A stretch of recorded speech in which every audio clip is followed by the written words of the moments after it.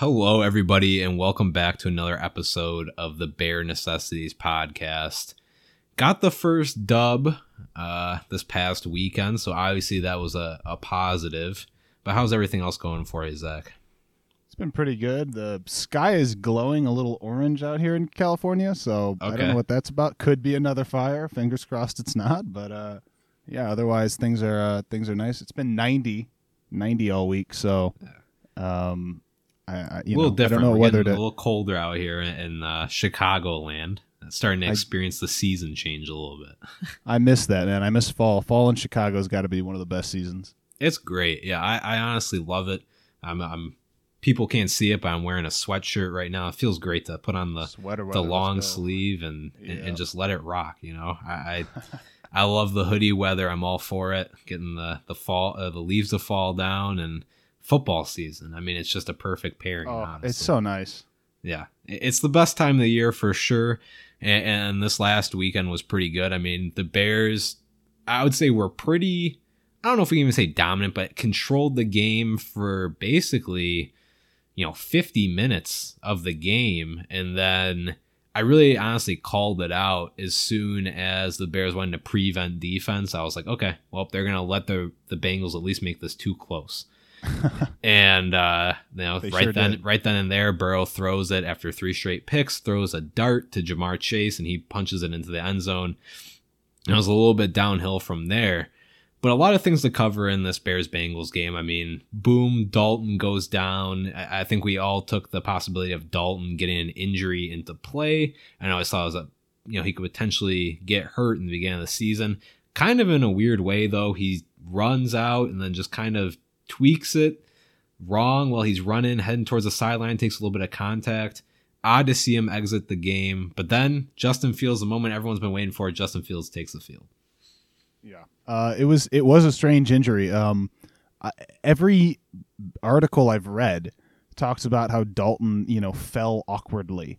He didn't fall. I don't even think he fell down at all. At no point did he touch the ground, I don't think. Yeah. I don't even think he made contact with anybody. So I rewatched it. There's only like 2 angles I could watch it from, but I rewatched it a couple times, and it looked like a complete no contact injury. Like his knee kind of buckled. I guess I thought I read somewhere that it was a bone bruise.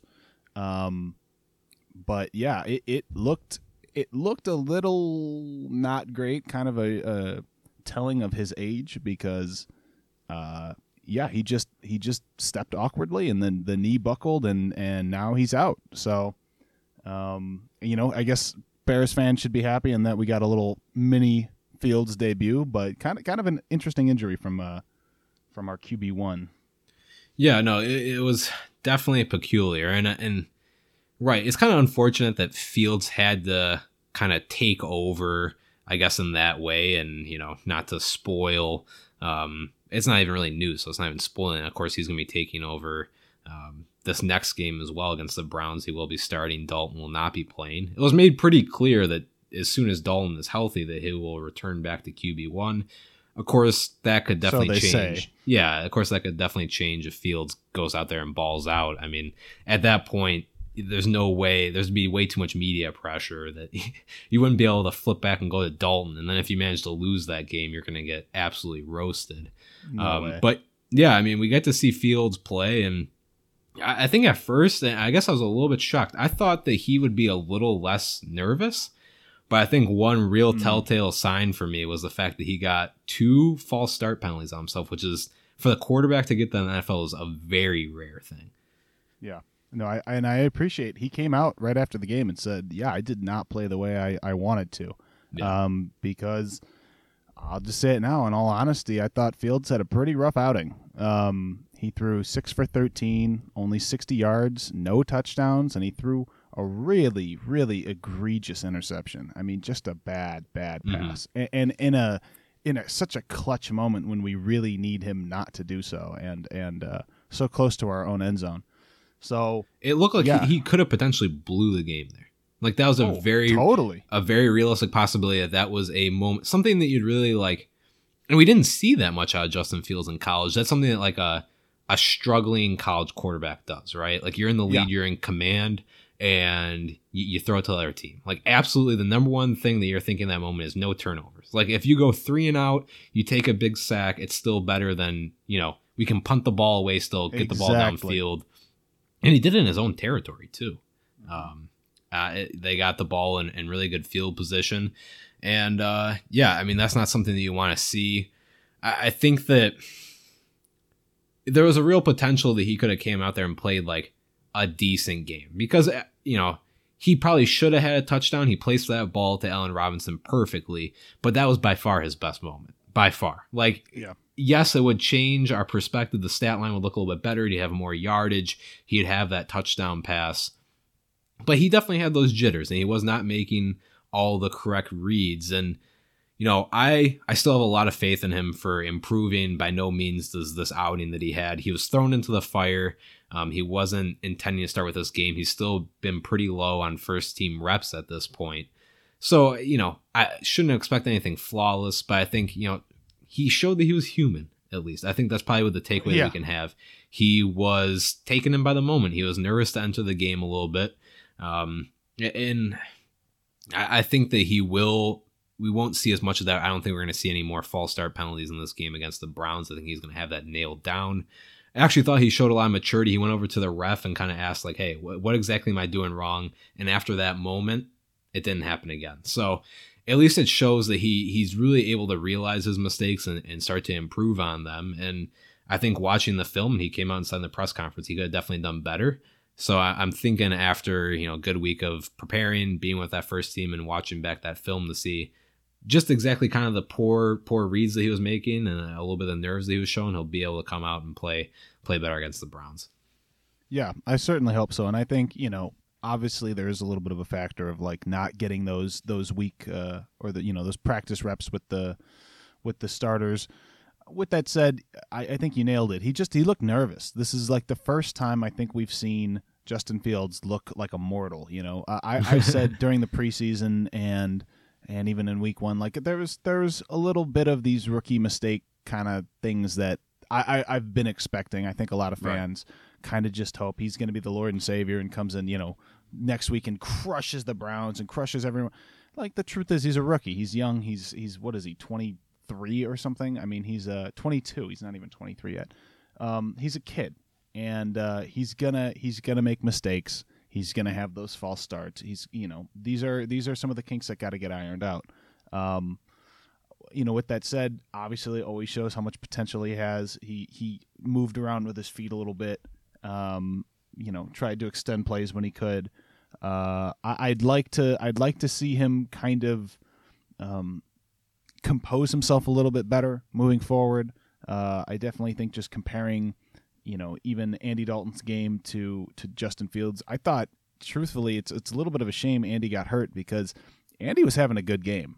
For all the criticisms we give him in week 1, I thought week 2 looked a lot better. They started off with play action.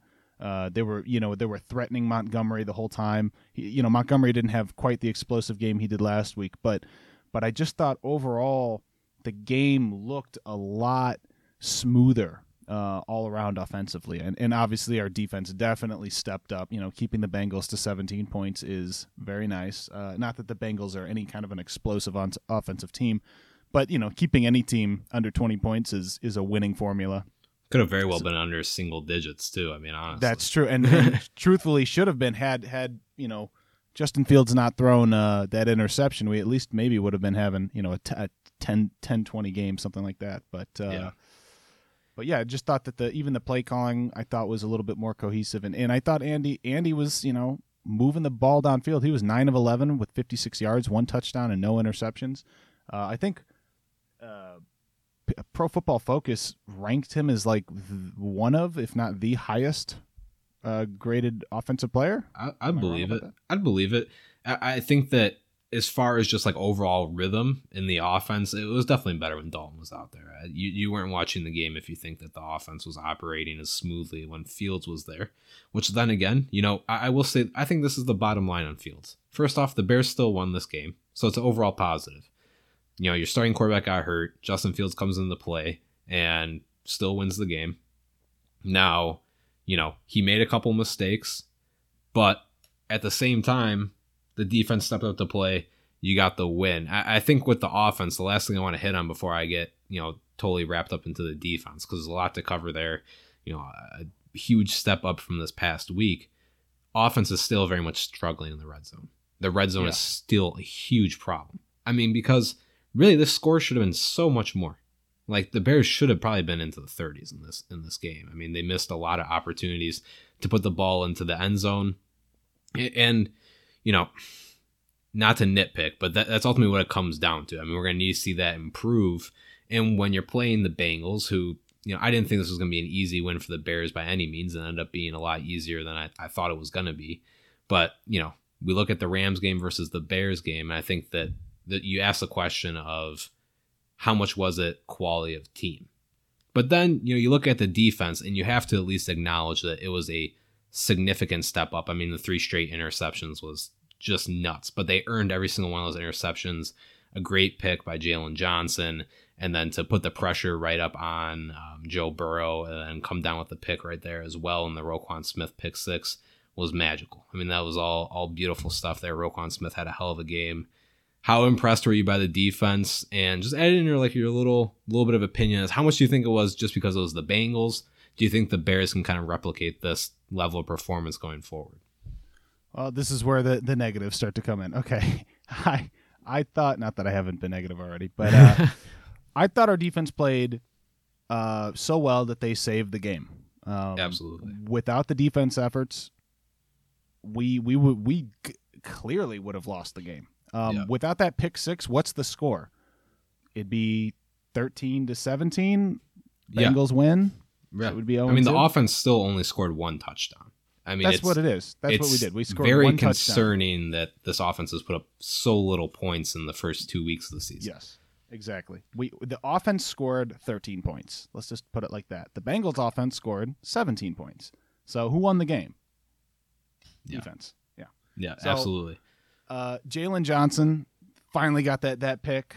That felt good. Really wanted to see the kid. I talked about it last week. I wanted to see Jalen Johnson get a pick. He gets a pick. All right. And he responded, yeah. He responded. He listened to the podcast and he said, you know what, Zach and Reese, this one's for you guys. And he jumped up and he picked that ball right off. I talked about this a little bit when we went live on YouTube, me and Austin. Khalil Mack, showed up. He got a sack. That's good. Still feel like he was kind of invisible during the game. I agree. And I know Austin feels a different way. Like, for the people that listen to the podcast, Austin draws up a decent amount of these topics still. And I was laughing to Zach before the podcast. I was saying you can just feel the bias and a little bit of the homerism that just bleed right through the topics. I mean, Khalil Mack, 1 sack, but caused many more. And I think later in the game, he came on a bit. Like when the blood was in the water, he was like a shark, and he started getting in there and mixing it up more. But if you look at the Rams game and the first half of this Bengals game, I think Invincible he wasn't winning one-on-one matchups. No. It's not like, and we always said it, and there's some real validity to this, that, Khalil Mack, like he's always getting double teams and all that. But there were, multiple players. Robert Quinn outplayed Khalil Mack in that game. He did. He was significantly better, even in run defense. Robert Quinn was in there mixing it up. And Khalil Mack, I don't think that he's falling off, or he might be a little bit. I don't think that his career is over, absolutely. But it's been a slow start, and he got the 1 sack, which was really good, and hopefully he continues to build off of that. But I will say that I have not been impressed over the first couple of weeks. No, and look, here's the harsh reality of the business of football. Khalil Mack is the highest paid player on our team. He's, his average salary is like $23.5 million a year. If you average out his 6-year contract with us, he is supposed to be game defining week to week. Yeah. For that kind of money, that's a guy who's supposed to win all one-on-one matchups and really, really, like, teams have to respect him and throw double teams at him every play if they plan on stopping him at all. Aaron Donald is a dude who is just an absolute game destroyer. Khalil Mack 3 years ago was a complete game destroyer. We have not seen that, and I know what you mean about like not wanting to say falling off, but it's hard to look at it any other way. He's been injured for like 2 years consistently, and this year, he through 2 games, he's been relatively unobservable. It's where has he been? He's averaging half a sack a game. Like that's not enough. It's not going to cut it for somebody who's earning $23.5 million a year. Just thinking about, the fact we're not going to pay Allen Robinson, who's only 28 years old and is, I think a top 5 receiver in the league. It's like, look, this money, whoever you want to say spend it on, it's like this money could be spent elsewhere. For somebody who's, getting half a sack a game, that doesn't qualify for $23.5 million a year. For all of Robert Quinn's faults and the fact he's older, he outplayed Khalil Mack on half the salary last week. So, it's a little concerning. I don't think by any means that this is the end of Khalil Mack. This year, I do think it's a little bit of a prove it year. Like Mack's got to kind of prove to the Bears that he has not fallen off, that he is not falling off, that he is worth the most expensive defensive contract in the NFL. And not to cut you off, but it's weird that kind of, I'd say the 2 biggest stars on each side of the ball have been kind of struggling at the beginning of the season. Yeah. I mean, Allen Robinson, Khalil Mack have not, with Allen Robinson, besides the drop touchdown pass, I mean, that's completely on him. But like for week 1 and 2, it's just like, I don't think they were really trying to create huge opportunities for him. I mean, he missed the one big one, but that was the only one big chance that he had. And I think it goes back to throwing the football downfield, but like, I'm tired of seeing games where Allen Robinson gets 4 catches for 30 yards. Like, let's get this man above 50 yards at least. Like, come on, let him try to do something. on that end, it's tough because every position's going to be played a little different. I do think that boils down to a lot of play calling. The thing is that Robinson got off to a really hot start. On that first series, he had his 2 receptions for the 1 touchdown. I mean, it was like, or at least in the first quarter. I mean, he came out hot. Yeah, he did. And I was like, oh, this is going to be a great game for Robinson. And then, when Dalton goes down, I don't know if that changed the game plan or what exactly happened, but they went to a very, very conservative kind of a game plan. And I didn't like, and then obviously, Dalton tries coming back in, has a terrible series and goes right back out. I think that with Robinson, I don't know if it's really as much of an individual effort as far as, or as much as game planning. I don't think that we're still not stretching the field. Darnell Mooney himself missed, he missed that catch. First. He made up for himself by kind of catching a similar pass, but he dropped the first one. It was pretty bad. You had 2 bad drops by the 2 best receivers on the team. With their rookie quarterback. And you need to be doing everything to try to help that rookie quarterback out. And I know that's what Austin's screaming from the rooftops is, that's why Fields would have such a great game. But, it's whatever. I say it now. Fields would have made the... Yeah. Oh, yeah. But, ultimately, kind of going back to the defense, the one striking negative, and it was pretty apparent to see in the game that the commentators even brought it up, they're targeting Duke Shelley. They're targeting Duke Shelley pretty hard. And it was funny because I think even in the preseason, I was like, yeah, Duke Shelley, he's not a terrible option for that nickel position. And looks like my words were very wrong. Because he got torn up in that game, really gave up 3 major, and it was on really inopportune times on 3rd down conversions as well. So, yeah, not the best look for him. Same with Kindle Vildor. I mean, my God, the 2 of them combined were horrible. Tashawn Gibson was not free from sin either, or safety. Man, our backfield it's bad. We talked about it last week. We're in trouble. Our cornerbacks are getting picked apart, and the league is taking notice. And when we start facing some of these more high-powered offenses, which let's just get it straight, the Rams are a complete team. Okay. Yeah. Excuse me. This year with Matthew Stafford. They are a very, very threatening team. They could have championship potential here. You at least think they're going to be in the NFC Championship, I think so. But that division is very tough. I mean, damn, we could do a whole podcast on that whole division. I mean, they really honestly have 4 potential playoff teams there. So. Exactly. And one of them is going to get the X. Unless, I don't know, maybe they take the 2 wild card spots of one division. Well, I guess now that they expanded the wild card, it is possible they could all make it. But they could. Wow, they could. Imagine that. That's going to be... That would be history. Yeah, honestly. I mean, it's crazy to think that. But yeah, I mean, the Rams are a much better quality team than the Bengals. And the Bengals showed some flashes, some good things against the Vikings. And late in the game, they showed some good things as well. I mean, the Bears controlled it, but it's hard to say. Without those 3 picks that were made, the Bears probably lose that game. And I think that Kendall Vildor, it looked like he had a really good one-on-one play, but he actually got away with pass interference on that nice breakup. He was all over him. And other than that, he was definitely not as bad as Duke Shelley, but it wasn't perfect. It seems like we could do better at that second cornerback position, and we can definitely do better at that nickel.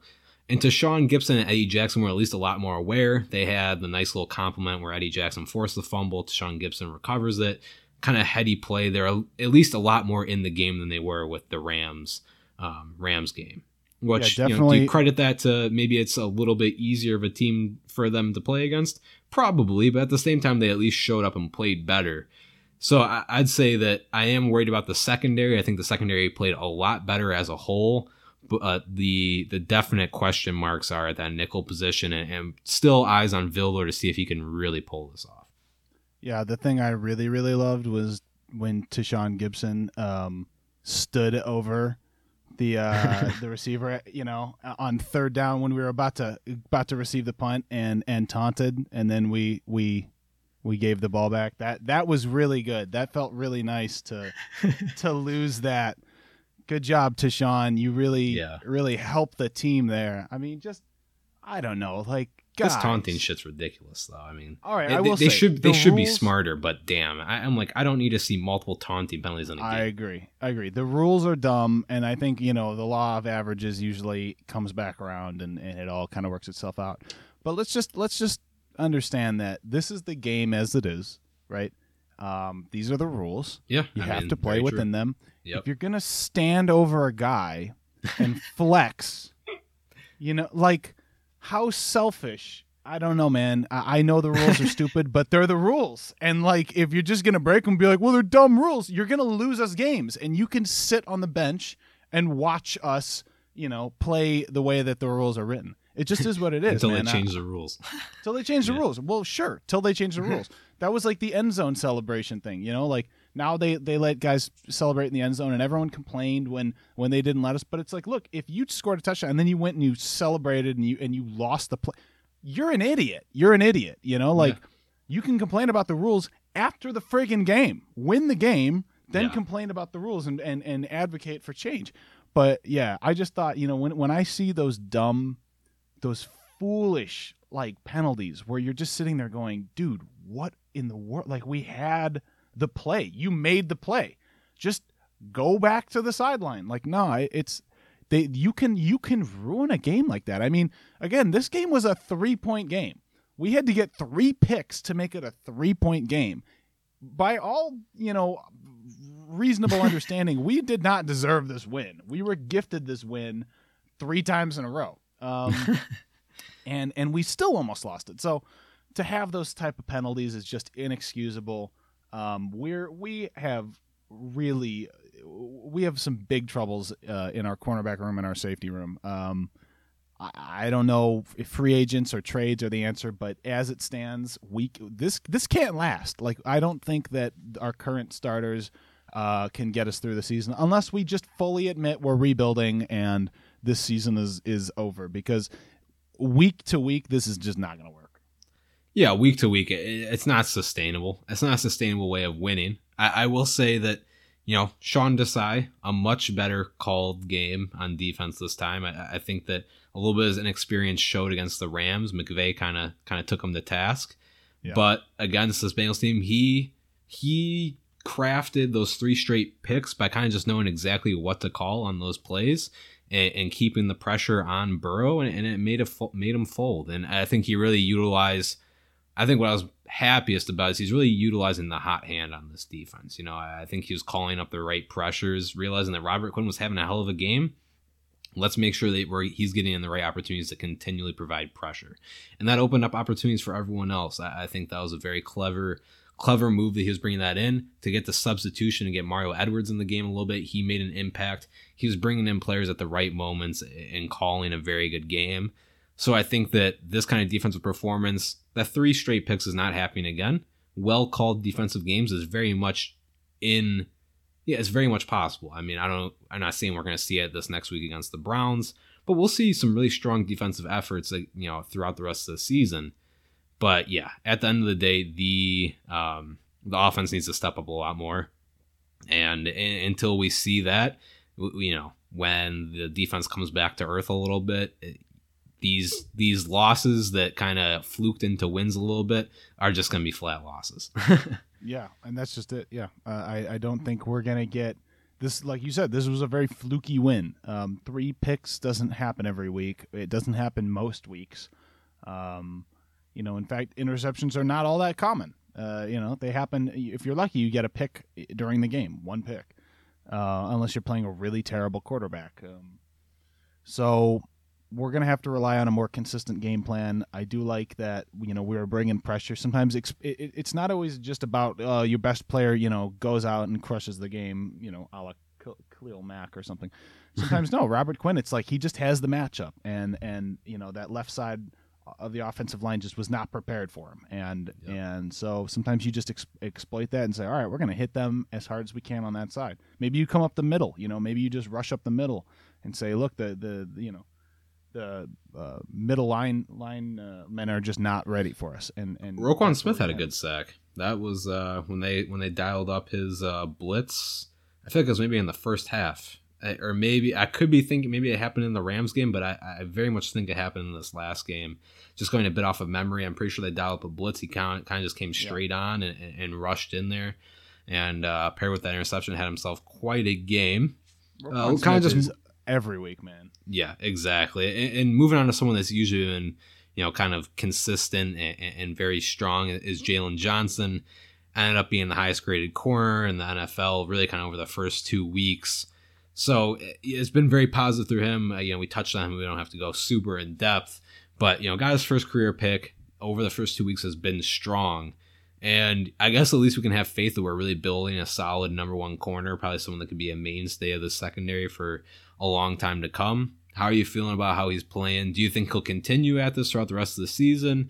Is he kind of just getting... last year he had a very quick start too, and kind of faded off a little bit towards the middle of the season, kind of came back on late in the season. Do you think he's going to sustain this level of play? Is he someone that's already stapling himself as a top 5 corner in this league, or are we expecting him to come back to earth a little bit too?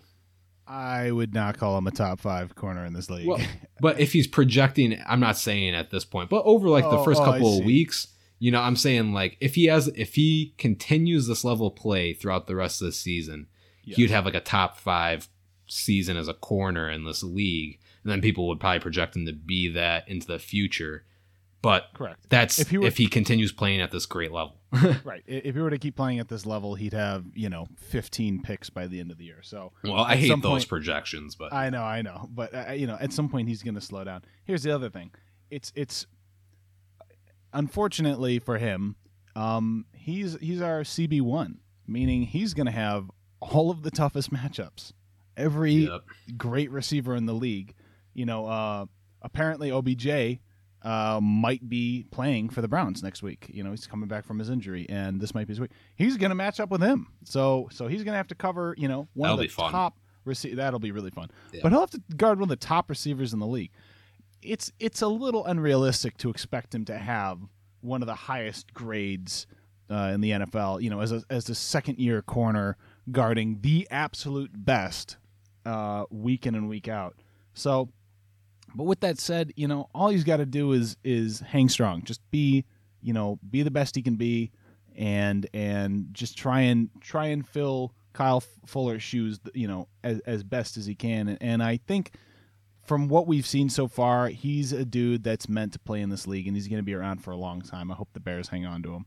I don't expect him to be at the top of Pro Football Focus's list every week. I just think that's a little unrealistic. I just hope he doesn't disappoint as much as every other cornerback on the Bears. Yeah, and I think what you brought up there with Pro Football Focus serves as a really good transition into our next topic, which is Germain Ifedi and Jason Peters being the highest graded tackles of Week 2 by Pro Football Focus. That? Of course, they didn't have terrible games, but they had pretty good games to get that kind of ranking. But I always kind of hate just judging players' performance by Pro Football Focus. Like, I really feel like Pro Football Focus is so off sometimes. And I think saying or giving the kind of idea that the Bears are really strong at the tackle position just doesn't really sit well with me, because they still gave up, I think, a decent amount of pressure. And, Fields took some real hits. And some of that maybe was hanging in there a little too late. But at the same time, I don't think that this line is incredibly better than we thought they were. I really still think they are kind of who we thought they were. They are who we thought they were. Yeah, no, and we let them off the hook. We let them off the hook. That's, I think you said it. Like, personally, I think Fields stood in the pocket way too long. He ran out right once without sensing any pressure from his backside or from his blind side. I thought that there was a lot of fault in Fields in the deficiencies of the line. I actually thought the line did play really, really well. And they have for the last 2 weeks. They've played far, far better than expectations. However, you have to add in the context that the expectations were unbelievably low. Yeah. So much so that I didn't want us to start Justin Fields because I was scared he would get hurt.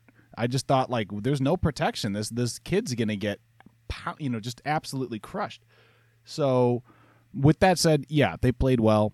What I say, like, they're the best line in the NFL. Like, no, they're clearly not the best line in the NFL, right? They're far from it, but they're outperforming expectations by a lot, and that's at least something to hang your hat on. And I agree, and I also disagree. And I think that they have been playing better than expectations because the expectations were so low. But I also think that, like, our vision on it is so clouded because there's a bit of duality with Justin Fields. This past game, he either hung in the pocket way too long or he gave it like half a second. Where, like, we don't even really know how that play would have turned out because he was already out of the pocket and either scrambling or looking to hit someone on the move, So it's just like, for some of the sacks that he took, it's like, maybe he hung in there a little too long.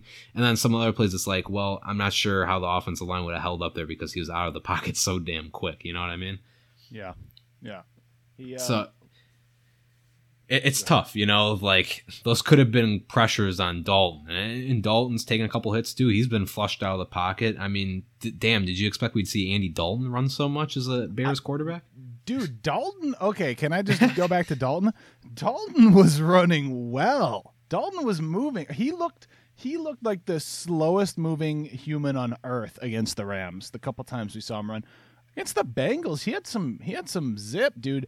Let's see, what were the rushing numbers? So here's the crazy thing. Fields, I talked about this with Austin on YouTube when we went live. Justin Fields carried it 10 times. First of all, I think that shows he's a rookie. He threw it 13 times and he ran it 10. Balance often. No.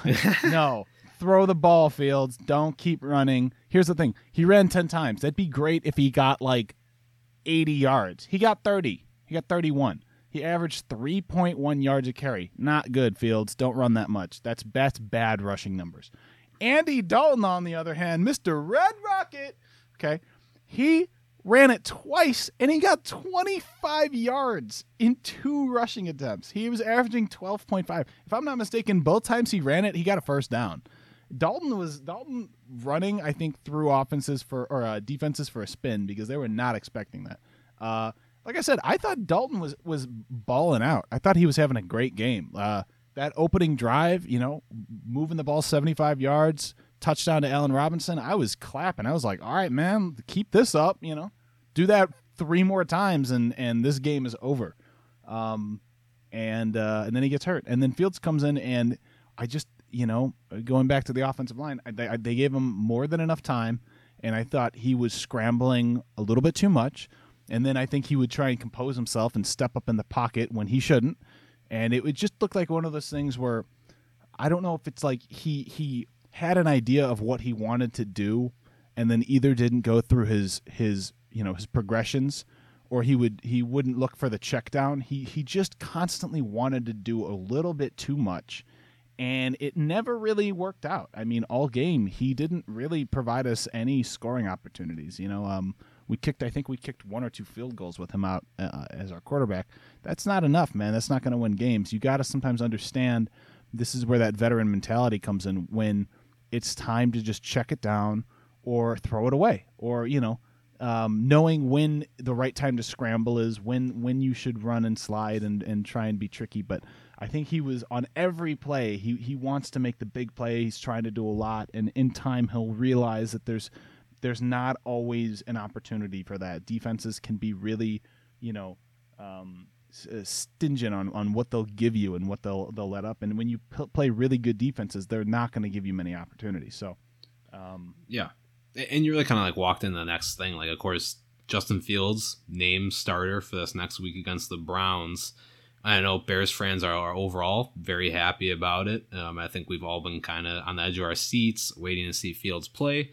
Got a little taste of it this past game, and now we're going to get the full game coming out as a starter. And the whole game plan is going to be built for him. So I think that's probably the most exciting part about it, is they've at least had a week to build this game plan, and we're going to probably get a lot better of a taste to see how Nagy wants to run this offense through Fields.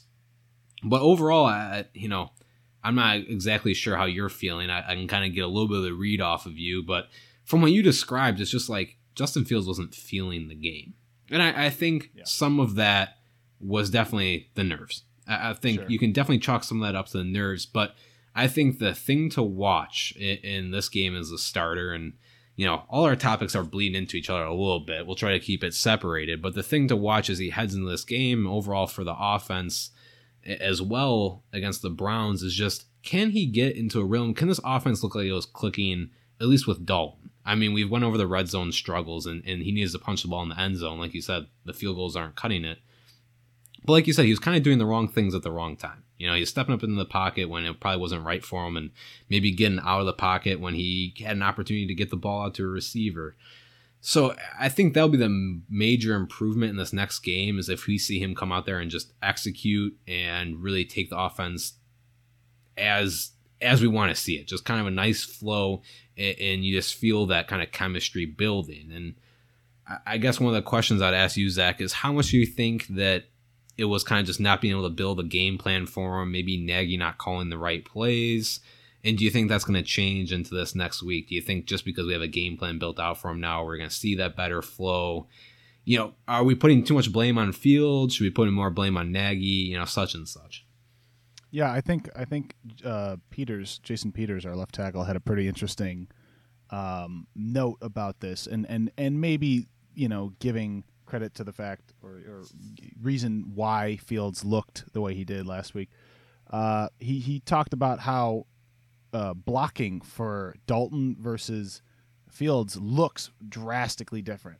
Yeah. And he went into some of the more technical language about it, and talking about how basically, Dalton knows how to step up into the pocket and is looking for those checkdowns, and is kind of less inclined to run out and less inclined to make those big plays, and kind of just looks to get completions, keep moving the ball, move the chains, versus Fields, who's kind of a, he's a little bit of a Swiss Army knife. He can run, he can throw, he can move around.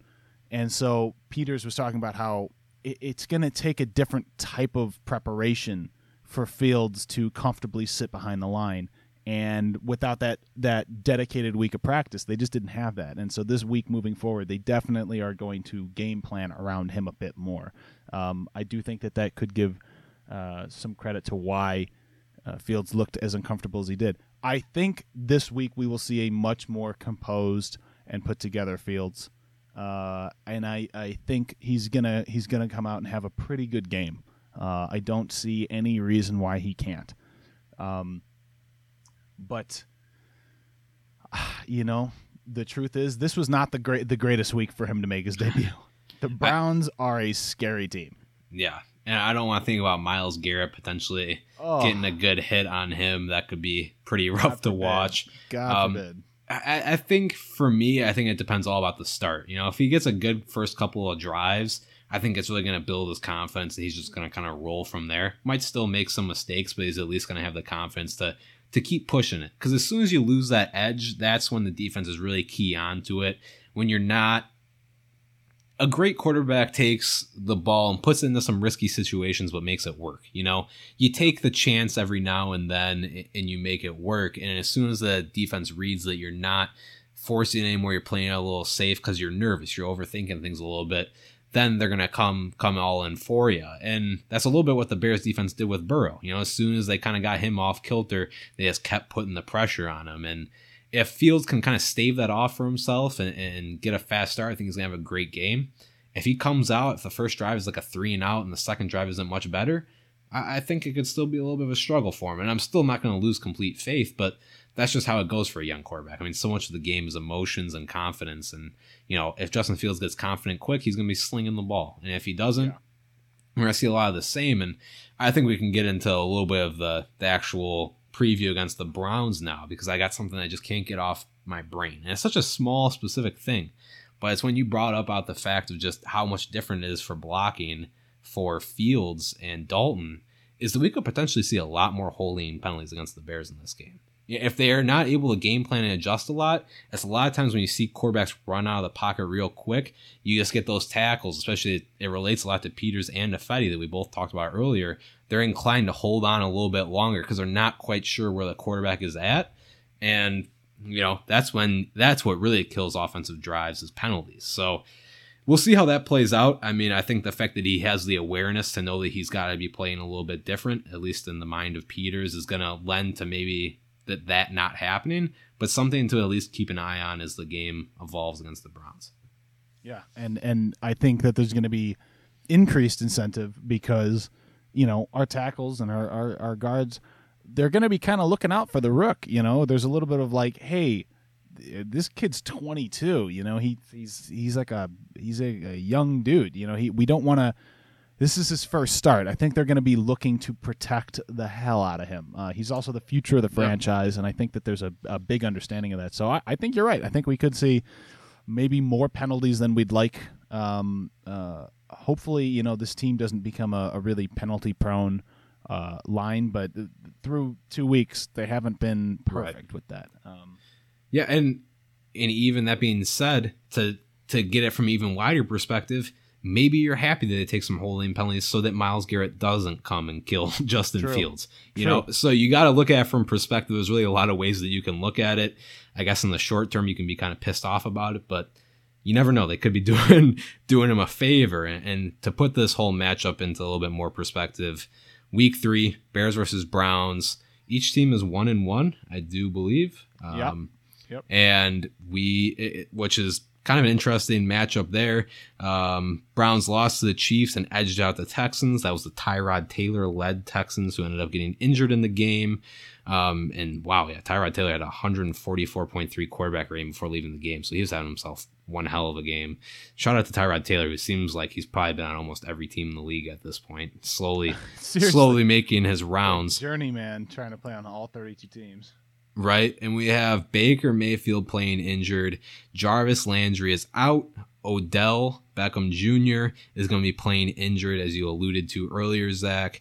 And currently, right now, what we're looking at a lot with this Browns offense is they are keeping the ball on the ground with Nick Chubb, which isn't an awful option. I mean, he's one of the best running backs in the league. But maybe something that the Bears can exploit on the game plan. I guess, where are you seeing the Bears possibly struggling? Where do you see them possibly taking advantage of the Browns in this matchup? Yeah, obviously we're going to struggle stopping Jadeveon Clowney and Myles Garrett. I think that we're going to have to do everything in our powers to try and keep them from murdering Justin Fields. I'd like to think that our Montgomery basically is going to have a big game, but the the thing is that the Browns are such a complete team. It's hard to say we're going to succeed in any one way. I hope that the fact that we got Justin out on the field, we're going to have kind of these dynamics, just a dynamic offense that teams aren't super prepared for us to have. That he's going to throw this X factor in there that teams just haven't had a lot of practice, seeing. But I don't know. I also think that the Browns are a division championship type of team. I think that they have one of the most talented rosters in the league. On a personal basis, I think that they probably have the most talent, and they're a young team, so they're only getting better. Week to week, they're not getting older and more tired. As the season drags on, as we go back to kind of the average age of teams, like, some of the Bears players, Peters, is one of them. Like, as weeks go on, he doesn't get better; he gets worse. He's gonna fall apart. It's just the truth. It's how the body works. Like by week 16, week 17, do we really think Peters is going to be in great, healthy shape? He has to run in a swimming pool. He wasn't after week 1. Exactly. He didn't even finish week 1. You know what I mean? So the Browns are a team. It's the exact opposite. They're moving in the other direction where they're young and they're just getting better. So, they almost beat the Chiefs. It was a tight game. The Texans was a little bit of a kind of an unbelievable game. I'm shocked it was as close as it was. Tyrod Taylor had a great game before coming out, but I think the Browns are on the up and up, and I think that they're just getting better. Last year, they really proved that they were a team that could hang, and this year, I think they have championship aspirations, and they are going to show out. Presuming that Baker Mayfield is healthy, or healthy enough where it's his non-throwing arm that he injured last week. I think that we could honestly see a pretty intense game from the Browns. I think that they're gonna not to just be as vague as possible, but it's hard to look at any one area that they're gonna beat us and be like, that's the area. I think they could beat us in every way. I think that they could rush, they could pass, they could get after a quarterback. There's not a lot they can't do. Yeah, there's really not a lot that they can't do, and I think that the key is the Bears are going to have to pass the ball effectively to win this game. I mean, if they're relying solely on Montgomery and Justin Fields scrambles to win the game, I don't think that's going to cut it against the Browns. Even if we really expect the Browns passing game to take a huge step back because Jarvis Landry is out. I mean, that's a big weapon. We're not quite sure what Odell we're getting back. You never know. He might not be the same player. It's a little bit of a question mark, but I still think that, Nick Chubb versus the interior of the defensive line is something to watch. I mean, luckily, our front seven has been playing, very well. At least they played very well last week, and, maybe not as great in week 1 against the Rams. And we're going to have to see. I mean, if the Bears can get a lot of pressure on Baker Mayfield, they might be able to keep the points down and might force the Browns to get a little bit one-dimensional, which, of course, is going to make it a lot easier on them. But yeah, I mean, if the Bears can't pass, then they're really just going to allow them to pass rush when they get in obvious pass situations and be able to shut down Montgomery as well. So I think that this game is just going to ask a little too much from the Bears offense than they can quite put up right now. I think the defense could keep the Browns in check. I'm not 100% sure on that. I could see the Browns putting up as many as 30 points or as little as 20, but I still think either way it's going to be tough for the Bears offense to, they're going to have to surprise us. They're going to have to show us things that we have not seen this season already to overcome the Browns. And frankly, that's why I think they lose this week to the Browns. I know this is, if you all are wondering what Austin's pick is, he is going for the Bears. He is taking the Bears victory. I do not feel quite as confident. I'm not sure where you sit, Zach. No, Austin, you're out of your mind. Okay, look, Homer. When you say Homer, when you say the Browns could score as much as 30, they're averaging 30. They're averaging 30 through 2 weeks. There you go. They do score 30. It's happening. No, it's a fact. The Browns score on average 30 points a game. They will score 30 this week. I'll bet money on the over under that they're going over 30. Okay. I think that's a pretty. I mean, the Chiefs defense, the Texans defense. You could argue that the Chiefs are kind of a weird defense. I know some people are really like them. They have some good players on there, but I'd never say that they're a great defense. Texans defense kind of bleh. So the Bears defense is probably the best defense that they've been playing. But at the same time, you don't think so? You think the Chiefs are better? Truthfully, man, I think it's through 2 weeks. Nah. I think the Chiefs have the better defense between the Bears. Okay, that's totally fair. I mean, that's totally positionally fair. Right. Like on the line, we win. Right, like our rushers are better. They just are, at least on paper. But if Baker game's not played on paper, exactly right, and if Baker starts chucking it downfield, it's over. And the thing is, this is the real problem with our weakness. That's the worst weakness to have. Okay? Of all the areas you don't want to be exposed, it's downfield where you can start lining up 40-yard passes, because that's what I saw Stafford doing. Stafford probably went into the huddle and went, at all costs, give me time. I don't care if you're holding, if we have to have 6 dudes on the line guarding me, just give me time, because I'm going to absolutely demolish these cornerbacks. We're going to have one-on-one matchups or no matchups, and they're just going to be out in the open because there's so much miscommunication between safeties and cornerbacks. I'm just gonna air it out, and you guys just go get it. And they did. And Stafford didn't miss a throw past 30 yards. Everyone was a completion. It was disgusting. And that's when I saw that, I went, all right, well, that's the game plan for any high-powered offense. They just watch that and go, oh, okay, we'll just throw it 40 yards every time and we'll win. So I don't think they're going to dink and dunk. I think that they're going to be putting up ridiculous numbers on us. I'd like to say I think this is going to be a tight game. I think this is going to be a blowout. I think we're going to get absolutely demolished, and Fields is going to have a real welcome to the NFL kind of moment, which is going to suck because he should have come in, next week against the Lions or whoever the hell we play next week. Lions. Yep. Yeah, Lions. Just, he could have had a nice soft intro. No, he's going to have a huge, hey, there's Myles Garrett, try and score 30 points because the Browns are about to. Good luck, pat on the back, get out there. It's going to be brutal. The counter to that is the Bears are going to have to blitz to win. Because the reality is when they are giving when the Bears are giving quarterbacks time to throw, the secondary is getting torn apart. When Burrow had time to throw, he threw deep passes. And then, of course, they couldn't get pressure on the Rams all game, so they were throwing deep passes all game. Yep. So you're right. This game has real runaway potential.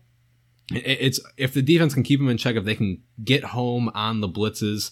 It obviously made the secondary look so much better in this past game. That's the reason they got 3 interceptions, because they were getting pressure. When they're not getting pressure, the secondary is getting exposed, and it has such a, relationship effect where it's a game that could really have blowout potential, as you're alluding to, because if the secondary is getting exposed, the Browns are making big splash plays, it's going to force the Bears to continually throw the ball, and we're going to get continually in situations where the Browns' defensive line, which is good, is going to be matched up against our maybe playing better than we expected, but still probably not very good offensive line, and putting Justin Fields in situations that he's not going to like. It's his second game playing.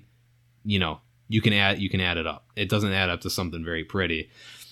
So yeah, we're 2 for 1 there. We got 1 for the Bears, 2 for the Browns, and if the Bears do win, how much weight do you put them into potentially starting 4-1? I also don't feel confident about that. I think that they can beat the Lions, but I don't think this is a team that can beat the Raiders either. I think the Raiders are playing a much more complete football than the Bears are too. Yeah, the Raiders are a little bit of a surprise hit. Kind of don't I definitely would not have thought they would have started, beating the Ravens. That was. And that looks like a quality win after the Ravens went out there and beat the Chiefs. Exactly, right? Then the Ravens go out and beat the Chiefs, and by deductive reasoning, the Raiders are the best team in football. No, they're well, and then we know that the Raiders will beat the Chiefs in both games this season, because, well, that's just how football works. That's exactly how it's always gone throughout history.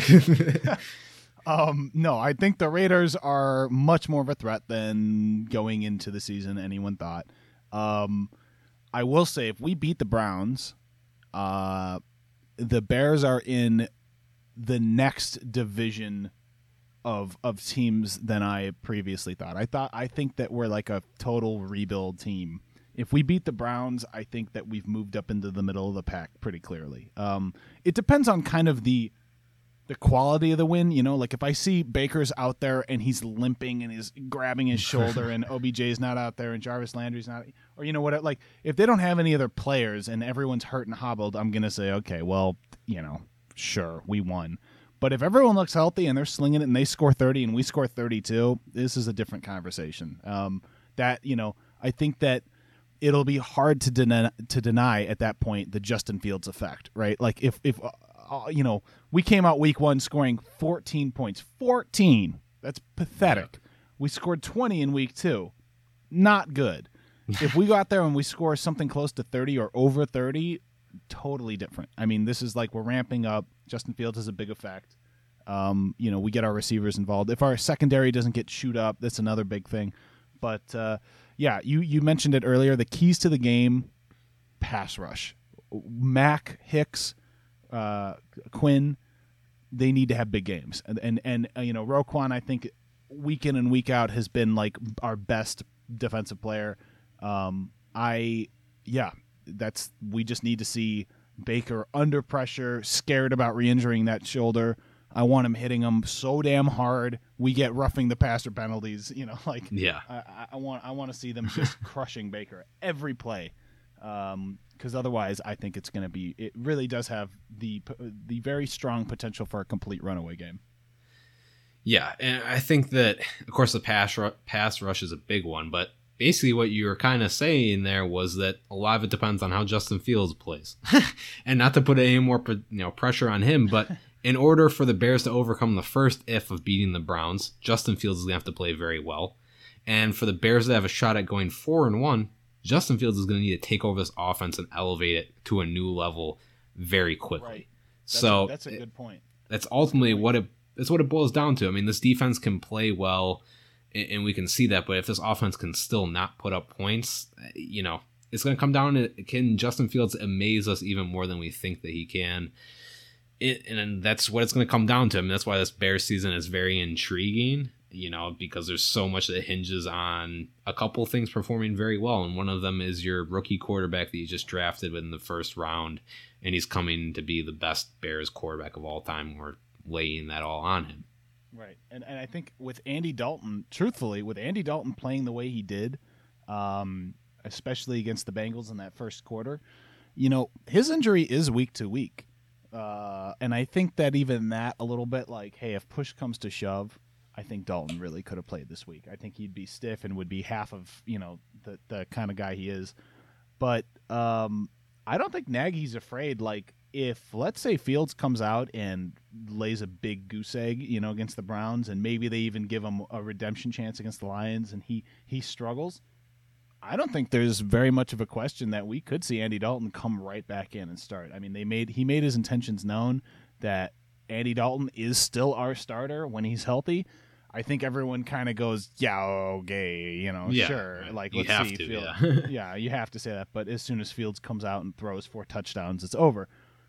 But the opposite could be true in that if Fields really comes out, looks like a rookie, looks like, damn, this guy, he has a lot to learn, a lot of room to grow. Get ready, Bears fans, because the Raiders, matchup could very, very well see the return of the Red Rocket. And I like that.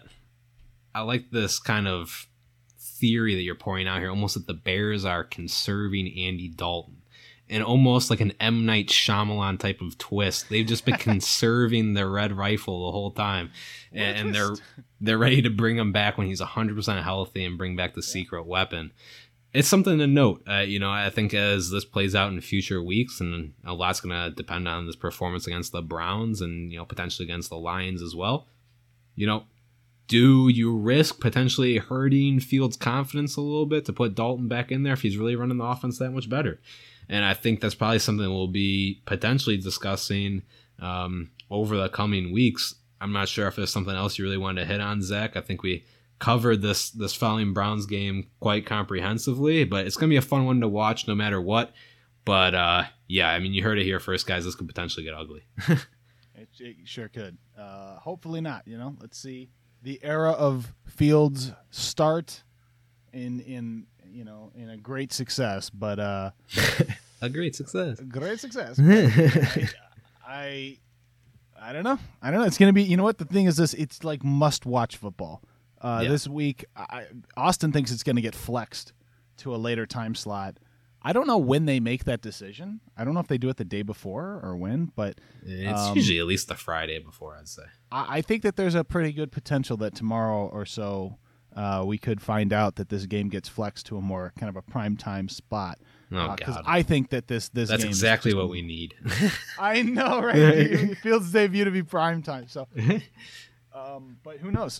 So this really could end up being something pretty big, pretty important to watch. I think that this debut is gonna really kind of make or break the season in many ways, because it's gonna tell us with our future quarterback where we stand amongst the elite teams. We're not going to see another elite team, because I don't know where the Packers are really at after week 2. It's so hard to tell. Yeah. But we're not going to see another elite team until we play the Bucs late in October, over a month away. So, at that point, our season's already basically determined. When you've played 9 games, you're pretty much on track to go where you're going. Not many teams turn it around after week 10. So I think that this is going to be sort of a season, somewhat of a season defining game. Must watch. Yeah, must watch for sure. And, the season's going to be determined on week 3. There's not too often you get to it that early. But we'll see how it all plays out. It's going to be a really interesting game to watch. And yeah, I guess we'll see when the kickoff time is at. As always, appreciate everybody for listening. It's been real fun to cover this Bears season already. It's been probably about as much of a roller coaster as we all expected to be, and then some. It's just been something new every week. And what else do you expect from the Chicago Bears? And that's what they always serve up. They're like a reality. It's like a reality TV show out there watching them play. But as always, I appreciate all the support and all our listeners as well. Keep an eye out for more YouTube videos. We're getting those out. More often. We took a little bit of a layoff in summer, but now we're coming back with that. And also pay attention for possibly more post-game live streams as well. When possible, we're going to look to do that and just kind of be able to get there and get that instant reaction and engagement from y'all. And if you love the podcast, guys, be sure to leave a 5-star rating and possibly leave a review, and we will read it out on the podcast. And as always, bear down. Bear down, guys.